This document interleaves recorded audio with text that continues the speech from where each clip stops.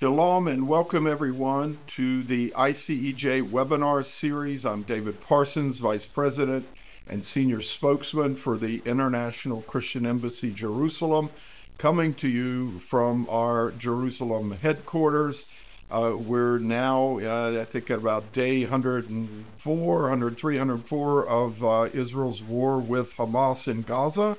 And we're going to take a look today at just how much damage the IDF has done to Hamas in this time period. And can we start saying that Hamas is defeated? It's on the ropes. Is it inevitable, or is there still a lot to do? To help us analyze this, we have our friend Lieutenant Colonel in the IDF Reserves, Jonathan Conricus. For many years, he served as international spokesman with the IDF. Before that, he had served in the Gaza Brigade, and he's since he retired, he's been a security analyst with the Israel Defense Security Forum, other groups. Recently appointed as a senior fellow with the Foundation for the Defense of Democracies out of Washington, D.C., a very well-respected conservative think tank there. And good to see you, Jonathan. Let's make clear from the start, you finished up several weeks in the IDF spokesman's office at the start of this war, but now you're back in your civilian clothes and on your own can say a little more. Exactly, David, and I'm very happy to be here, and I thank you for having me on your show. Always great to have you. You're a wealth of information and insights. We're trying to determine, how close is the IDF getting to defeating Hamas in Gaza? We're expecting after 3, 4, 5 months, maybe by March or so, a lot of the heavy fighting in Gaza would be over. The IDF itself, Chief of Staff Herzi Halevi, and other senior IDF figures, not just the spokesman's office, has said, look, you have operational control over most of northern Gaza. There's even drawdowns of troops. I think one of the 5 divisions in Gaza is being taken out for some R&R and retraining. And so how far along are you to defeating Hamas? How much longer is it going to take to get this job done?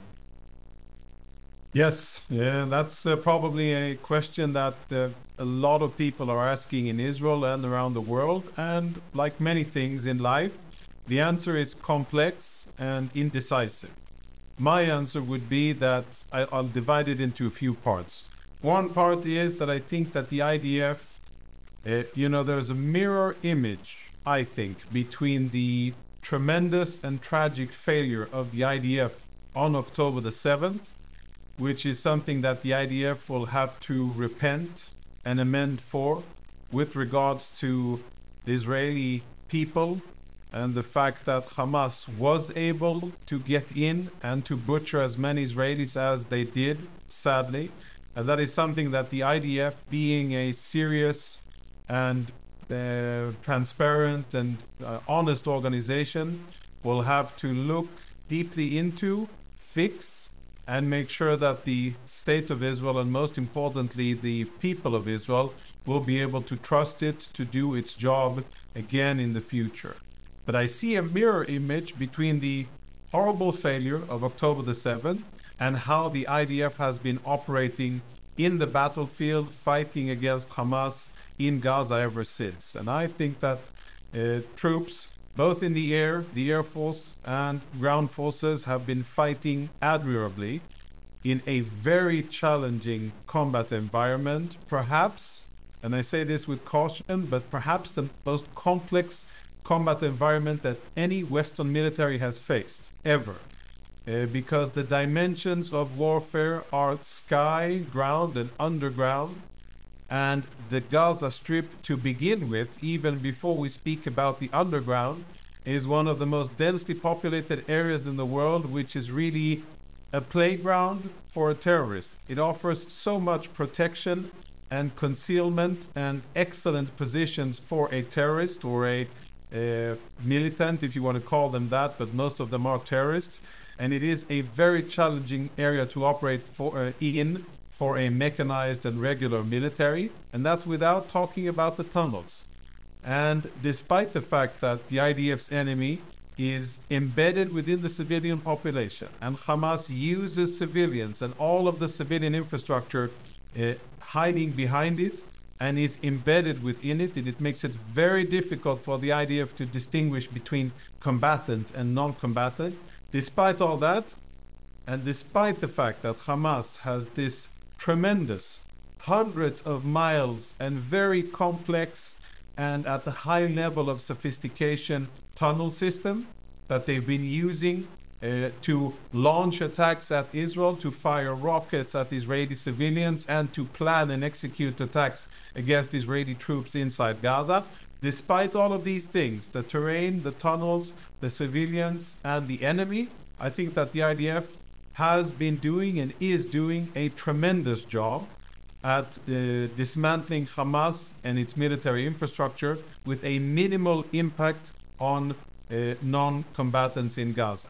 Yes, there are civilians that have been killed that probably were not part of fighting, but I think that given the almost impossible situation that Hamas has rigged on the ground, the IDF has been doing a very good job. Sadly, on a very, very important mission that the IDF has to return Israeli hostages, the IDF has not yet been as successful as we would have wanted to be. And there are still more than 134, depending on the information that we have, the latest updates about the Israeli hostages, but more than 130 Israelis are in Gaza in Hamas captivity. Some of them probably confirmed dead, some of them presumed dead, and some of them probably alive. And that is a situation that surely we wouldn't have imagined that we would be in 100 days after the war started. And we want to be in a different situation. We want all of the Israelis to be brought back home, and we want Hamas dismantled, and we want to start building the future of southern Israel and Israel again, and sadly we are not there yet. Good progress, as you said, has been made in northern Gaza. The IDF has dismantled most of Hamas's infrastructure there. At least 11, perhaps 12 out of 12 Hamas battalions in the north have been rendered out of commission. There are still squads of terrorists there, and they still have rocket launchers, but all in all, I think a very good achievement. Lots of terrorists have been killed. We're talking about at least 8,000 according to IDF assessments, which may change, but this is the number we're speaking about now. Lots and lots of weapons uncovered and destroyed. Dozens of miles, if not hundreds of miles already in the north of tunnels that have been exposed, researched and destroyed. Some of those tunnel networks have been massive, that could accommodate vehicles, pickup trucks inside them, specifically in the northern part of the Gaza Strip. So in the north, we're talking about good, solid military achievements, not mission accomplished yet, but good achievements. In the center and in the south, the IDF is still hard at work. Lots of troops are still inside the Gaza Strip, operating, fighting the enemy, fighting above ground and underground, and dismantling bit by bit Hamas infrastructure, which is, again, as I said, very much embedded within the civilian infrastructure in Gaza. There's hardly a house, a school, or a clinic that Israeli troops get to without exposing a tunnel shaft or hidden weapons, hidden explosives, or some other, or a rocket launcher, which Israeli troops have found in kindergartens and in schoolyards and in schools and in mosques and close to churches. All of that has happened, and the IDF continues to dismantle their infrastructure. Now, when we look ahead and we think, okay, let's try to put a time frame on this, I suggest not to put a time frame, because it is very difficult to assess how long this will take and what achievements will be needed in order to defeat the enemy. Defeating an enemy is breaking his will to fight. That is really the essence of defeating an enemy, and that's not something specific to Israel. That is how wars are fought and won all over the world. Once you're able to defeat the enemy's will to fight, once you're able to break that, then you have effectively defeated. And that may take time. And it's a cumulative effort of defeating, of killing operatives, killing commanders, taking away their most important assets, their logistic capabilities, their administrative capabilities, their fighting capabilities, and of course killing seniors, and international pressure, and psychological warfare, and media warfare, and many things combined. And it's difficult to say when and how exactly that will be achieved, but I have very high confidence that it will be achieved by Israel, and hopefully, of course, sooner rather than later. As we're speaking, Israeli forces are very much hunting senior Hamas terrorists. Not Khaled Mash. Well, maybe him also, but he's outside of Gaza, so I won't speak about him so much. But definitely Yahya Sinwar, Mohammed Def, and many other senior terrorists who have not only an operational importance, as in running operations by Hamas against Israel and killing Israelis, but also a symbolic value. And they are targeted relentlessly. Hopefully, Israel will be able to strike them and take them out as soon as possible. So to summarize this opening question of has Hamas been defeated and how long will it take? Good, solid progress has been made, but the job is not yet done. And there's many more terrorists to kill, many more rocket launchers to take out, many more weapons depots to take out and destroy, and many more tunnels to destroy, and seniors to kill before the IDF will be able to declare or sense that the IDF will have defeated Hamas. Okay, thank you for that very good overview. Look at 100 days. Israeli leaders, the political leaders, sort of, said this marks so much. Here's the progress made. The IDF as well. It came amid some of the Israeli military statements that we have operational control, we're drawing down forces, and it was almost like the Israeli media and public took like the fighting's over. We're moving to phase 3 or whatever. They had to then make clear, look, there's still a lot to do in central and southern Gaza. On the Hamas side and their backers in Hezbollah and Iran at 100 days said this, they still declared victory, even with all of Hamas's losses, that the fact that Hamas has fought and stood up to the IDF for 100 days, they consider this a victory. If the war ended today, it may be sort of a draw, but they're going to claim victory just by the fact they've survived so far. This is the problem you face in this region, isn't it? It is true, and Israel cannot accept anything short of a decisive, clear, and ringing victory. And it needs to be decisive. It needs to be very clearly understood by what's left of Hamas outside of Gaza and all of the other terrorist organizations, all of the other Iranian proxies that are threatening Israel. Because if there is no clarity, then some joker from Tehran or some terrorist from Lebanon might say that Hamas won just because there's still 3.5 Hamas fighters holed up in some bunker somewhere in Khan Yunis or in Rafah. We cannot accept that, and there needs to be a very clear and decisive victory, and there will be one. It may take time, but at the end of this, the only thing that's keeping the IDF from achieving that very fast is the fact that Hamas is using the Gazan civilians as human shields, and that these civilians are not allowed to go out of Gaza. Had they been allowed to evacuate themselves into safety outside of Gaza to Egypt, then this battle would have been much faster and would have had a lower price in casualties and civilians being hurt. But the political reality is that Egypt isn't accepting any Palestinian refugees, and they're stuck inside, and therefore the pace of operations is accordingly. But I don't think that, of course, the Iranians, they don't care anything about Palestinian civilians being killed, but that is really the only thing that is protecting Hamas who are cowards, hiding underground in their tunnels, firing rockets from their tunnels, and barely showing their faces above ground. Whenever they do, they're usually killed. And it'll take some time, but at the end of the process, they will be taken out. But when we speak about Israeli force posture, I think we have to zoom out a bit and look at the regional picture and understand that today Israel is actively fighting on at least 3 fronts: Gaza, Lebanon, and Judea and Samaria, with other fronts further away, a naval area of operations and operations in the sky further away from Israel, or aerial operations further away from Israel.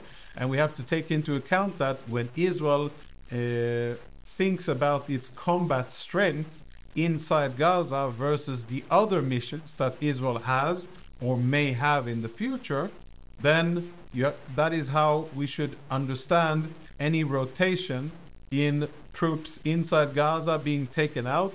Nobody in the IDF thinks that the fighting is over in Gaza.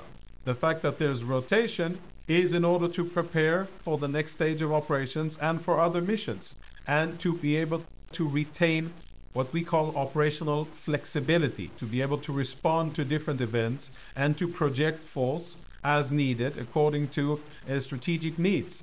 And maybe some Israelis have been confused, maybe there hasn't been clear messaging, but that is also part of fighting. Because whenever the Israeli defense establishment, the spokesperson, etc., communicates with the Israeli public in Hebrew, the enemy is listening as well.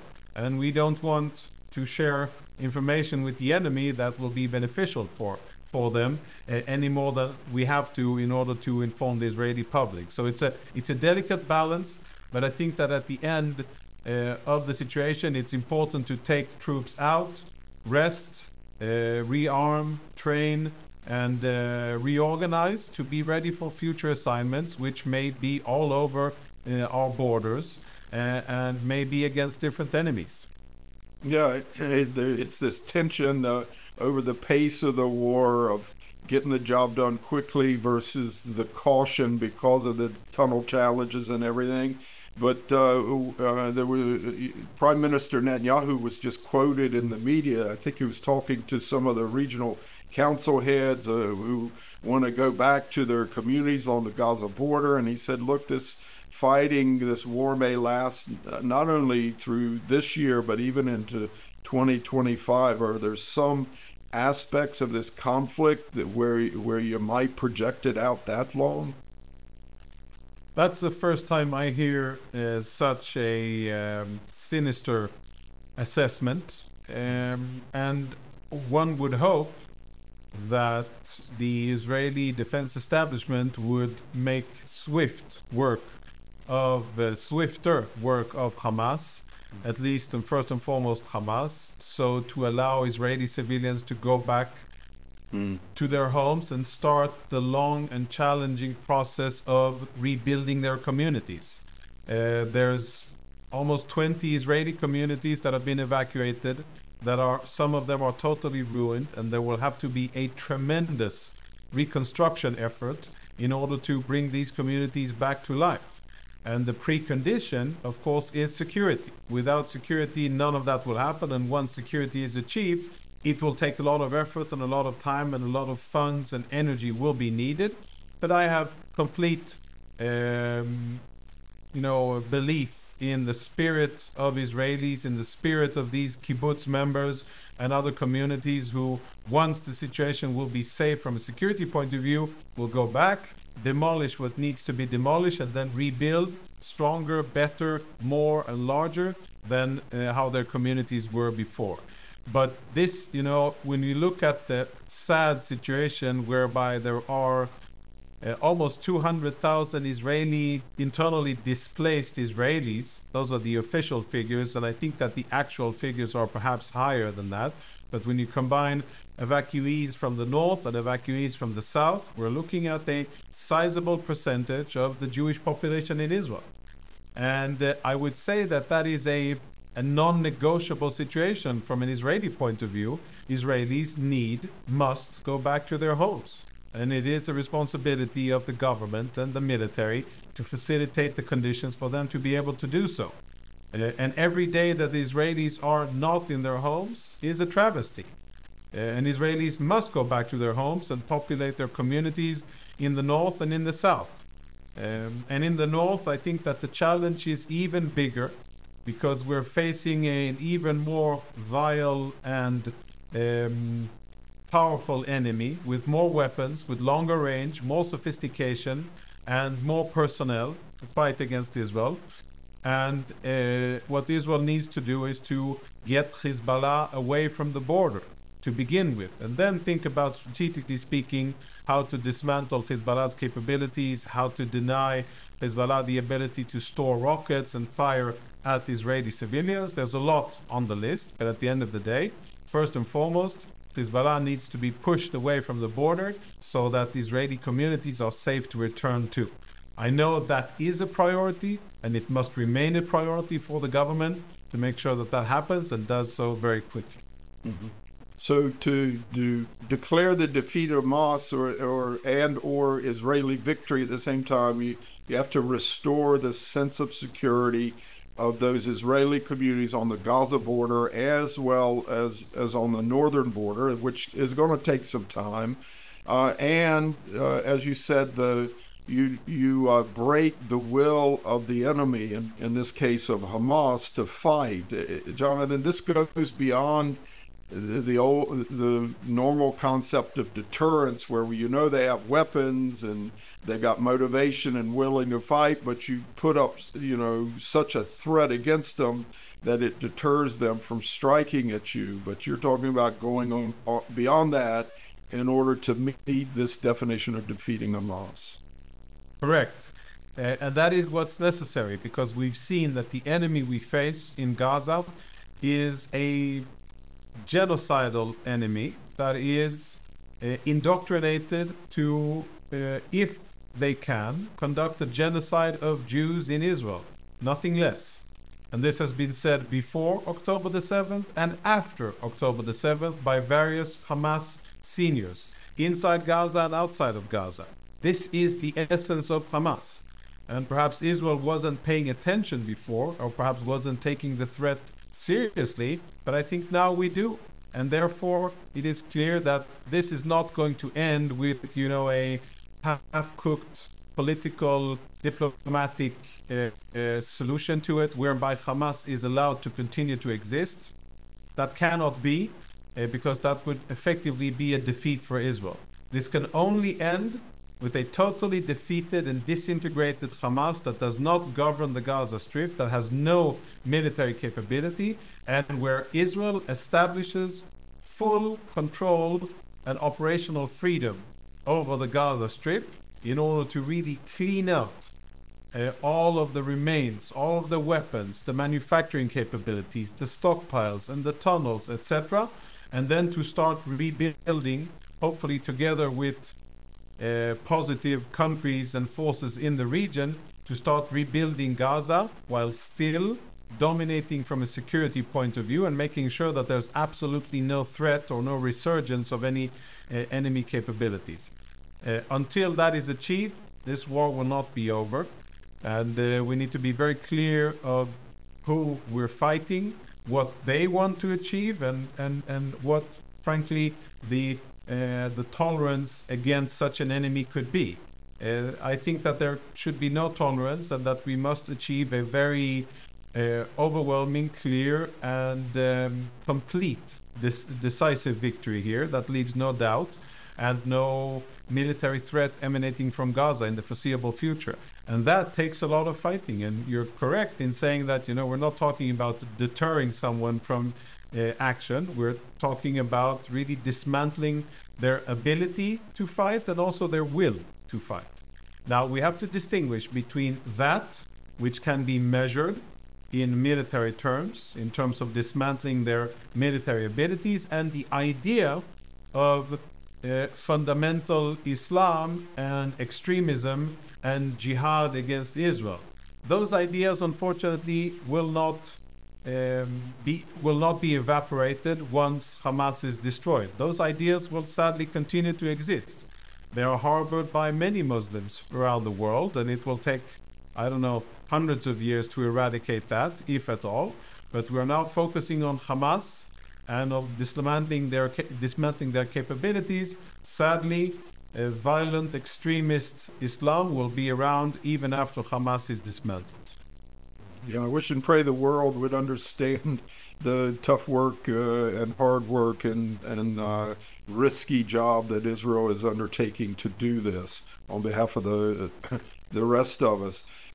Just another question on the hostages. I know it's it's got to be frustrating that the Israeli military has been fighting and fighting since that 1 week truce where they got almost half the hostages, about 100 hostages back, but none since. It looks like there's a pattern that as soon as you get close to some, they may be executing some of these. And now we've got the 1 year birthday of the little Kafir Bibas child.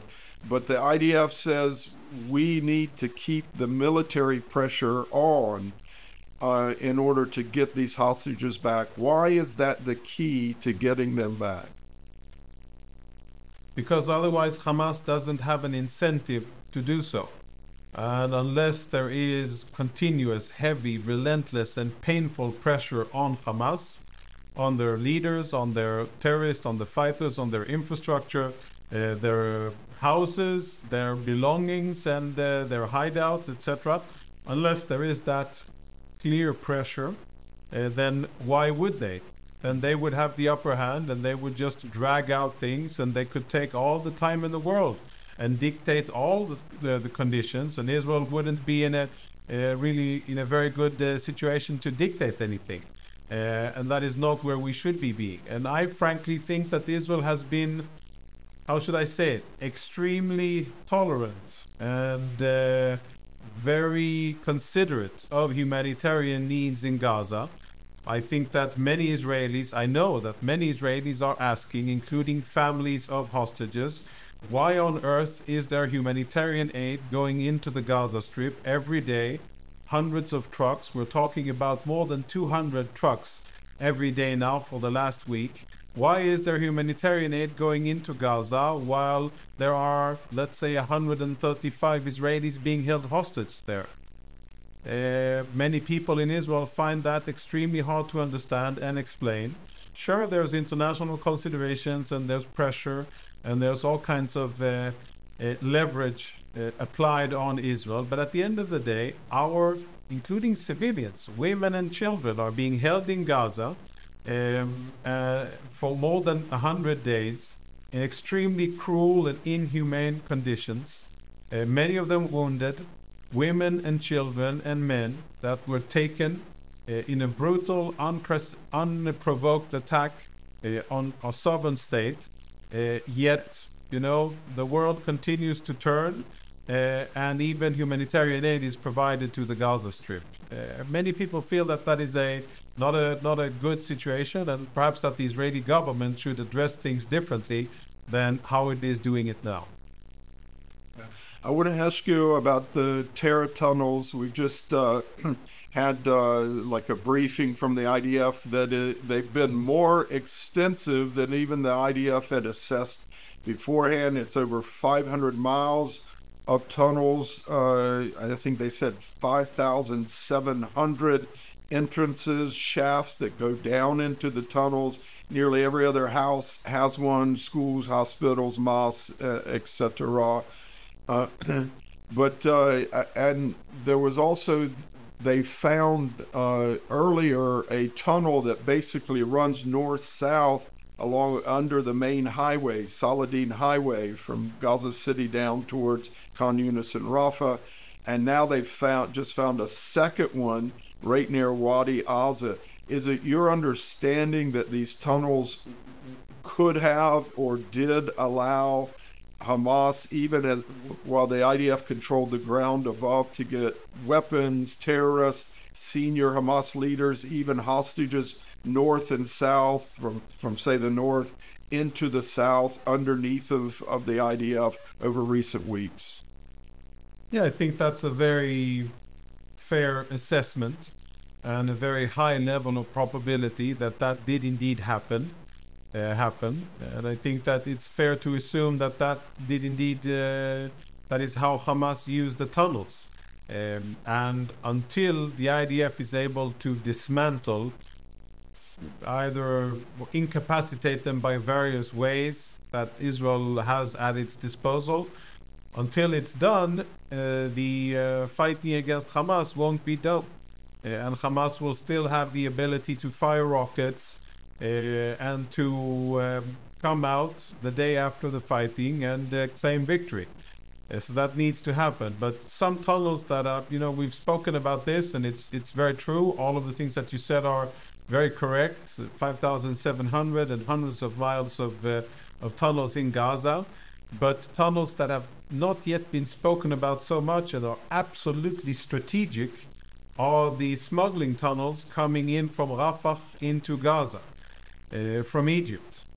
All of the weapons, I'd say 99% of the weapons in Gaza that were used to butcher 1,200 Israelis on the 7th of October and have been used to fight Israel ever since, including the rockets that are being fired on Israeli civilians almost relentlessly, all of those weapons and explosives came in through Egypt.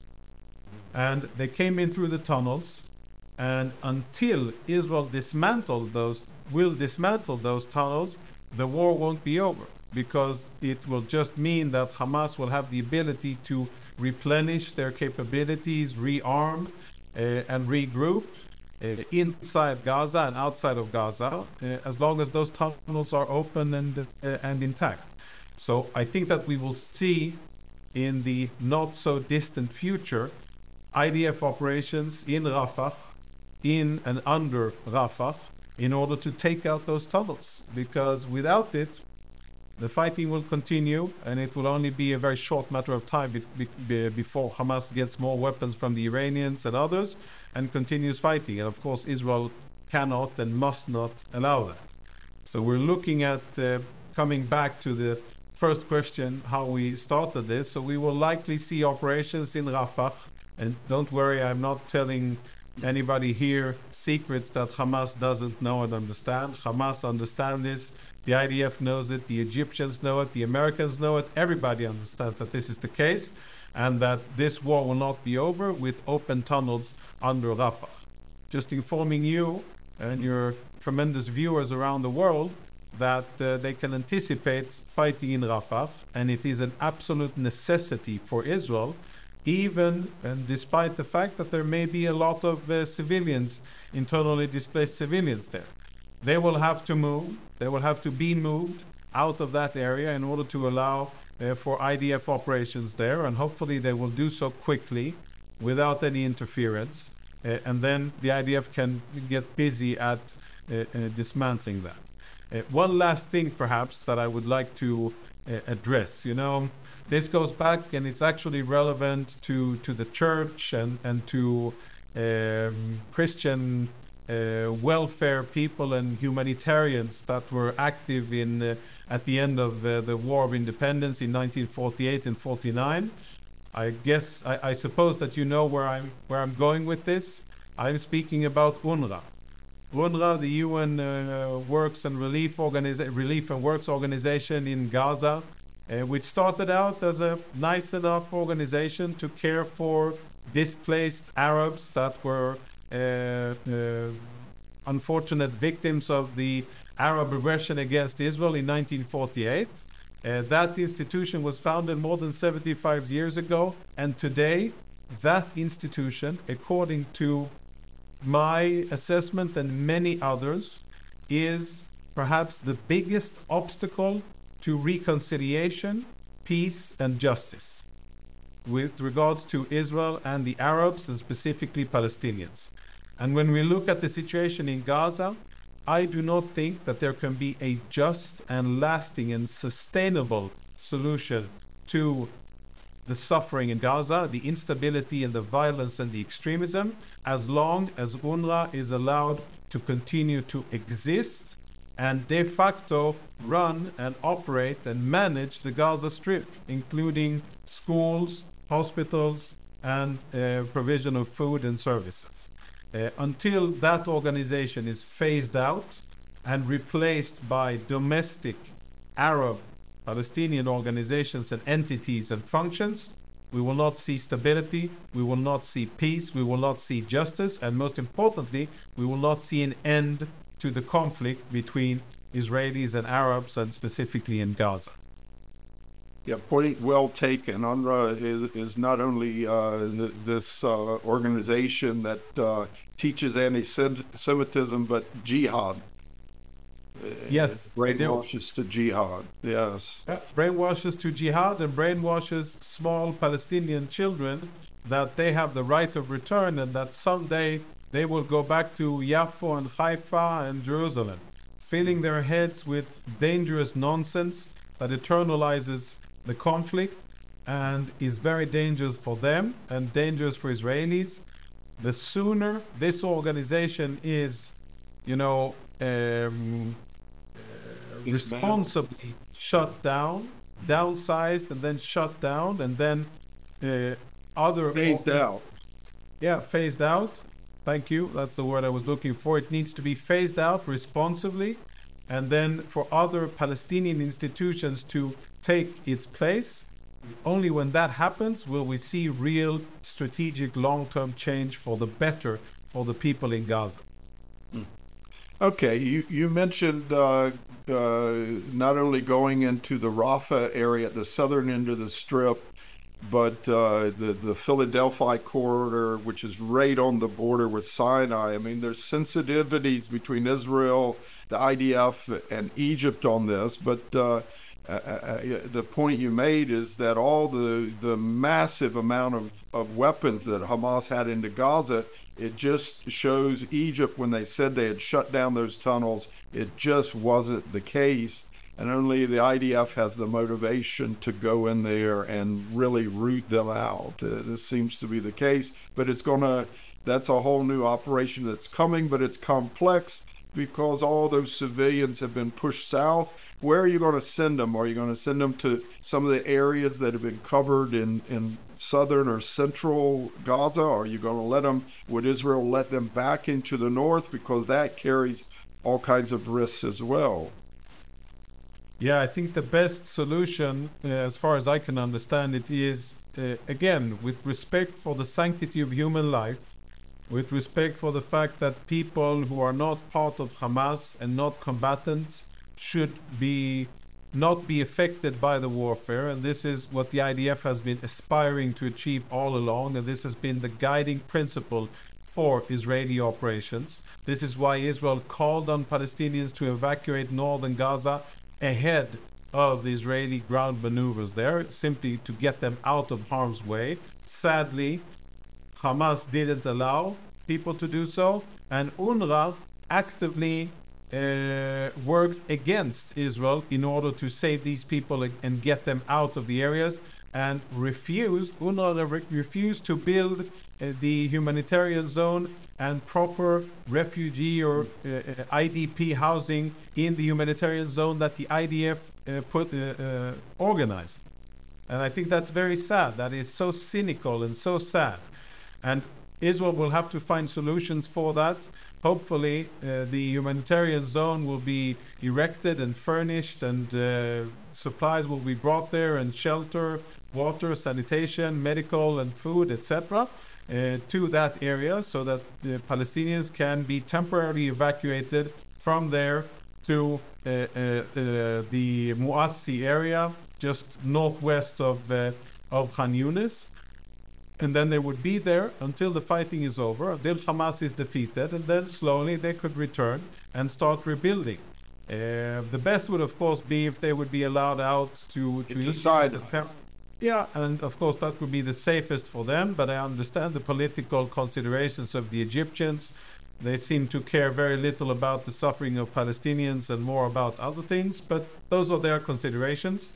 And at the end of the day, if we want to minimize the harm to civilians, then they should be taken out of the active combat areas, and there are solutions. If humanitarian organizations and UN entities in Gaza will cooperate with Israel and work together and facilitate the proper construction of that humanitarian zone, then many civilians can be saved and a lot of suffering can be spared.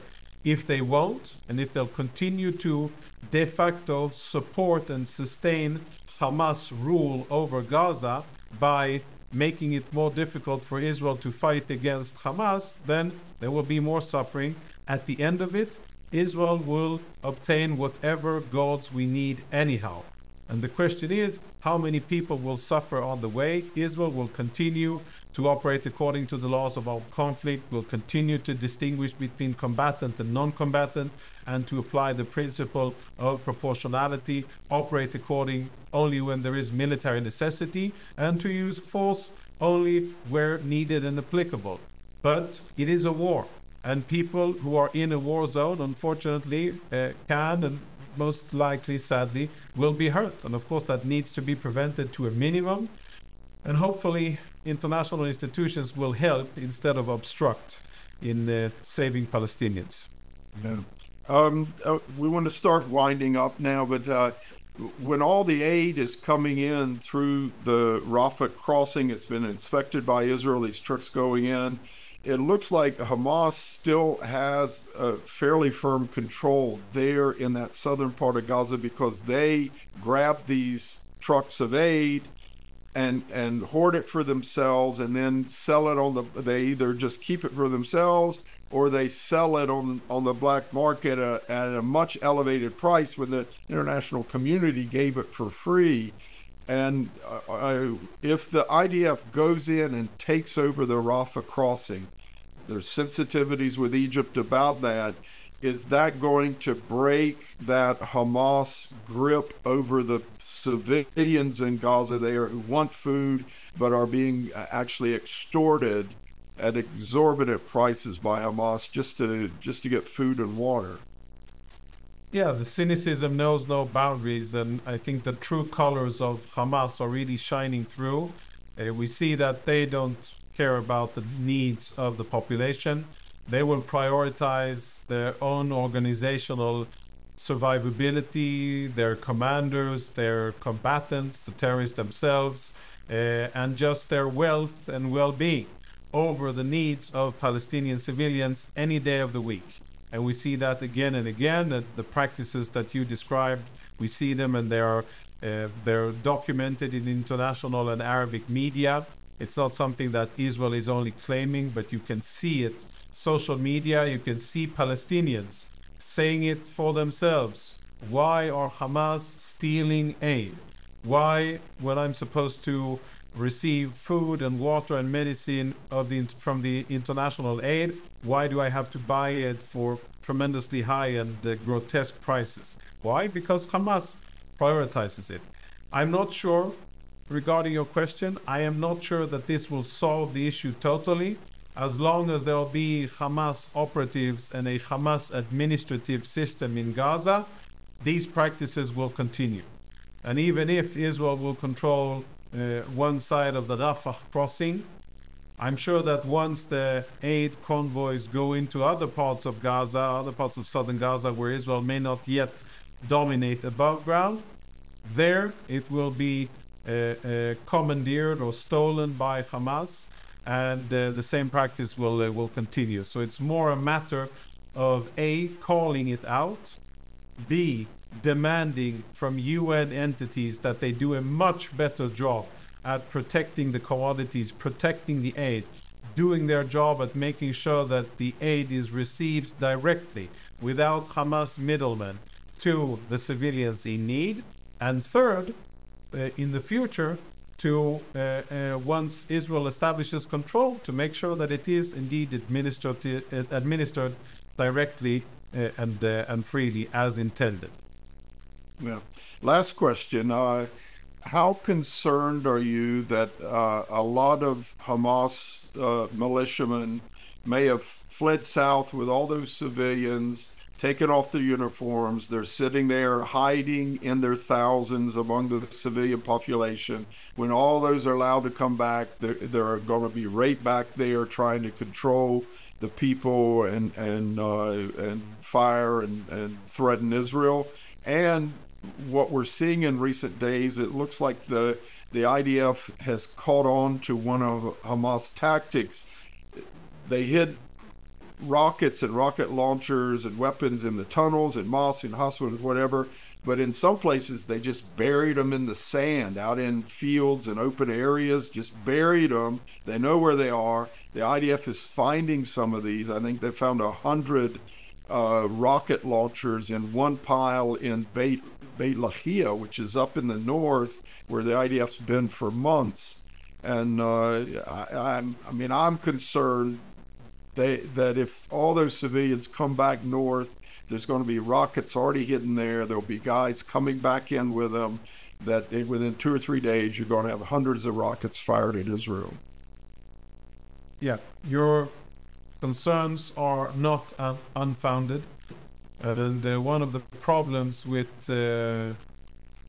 terrorists is that it's a revolving door or a sliding door between being a terrorist 1 second and then being a Gazan, a poor Gazan civilian the second.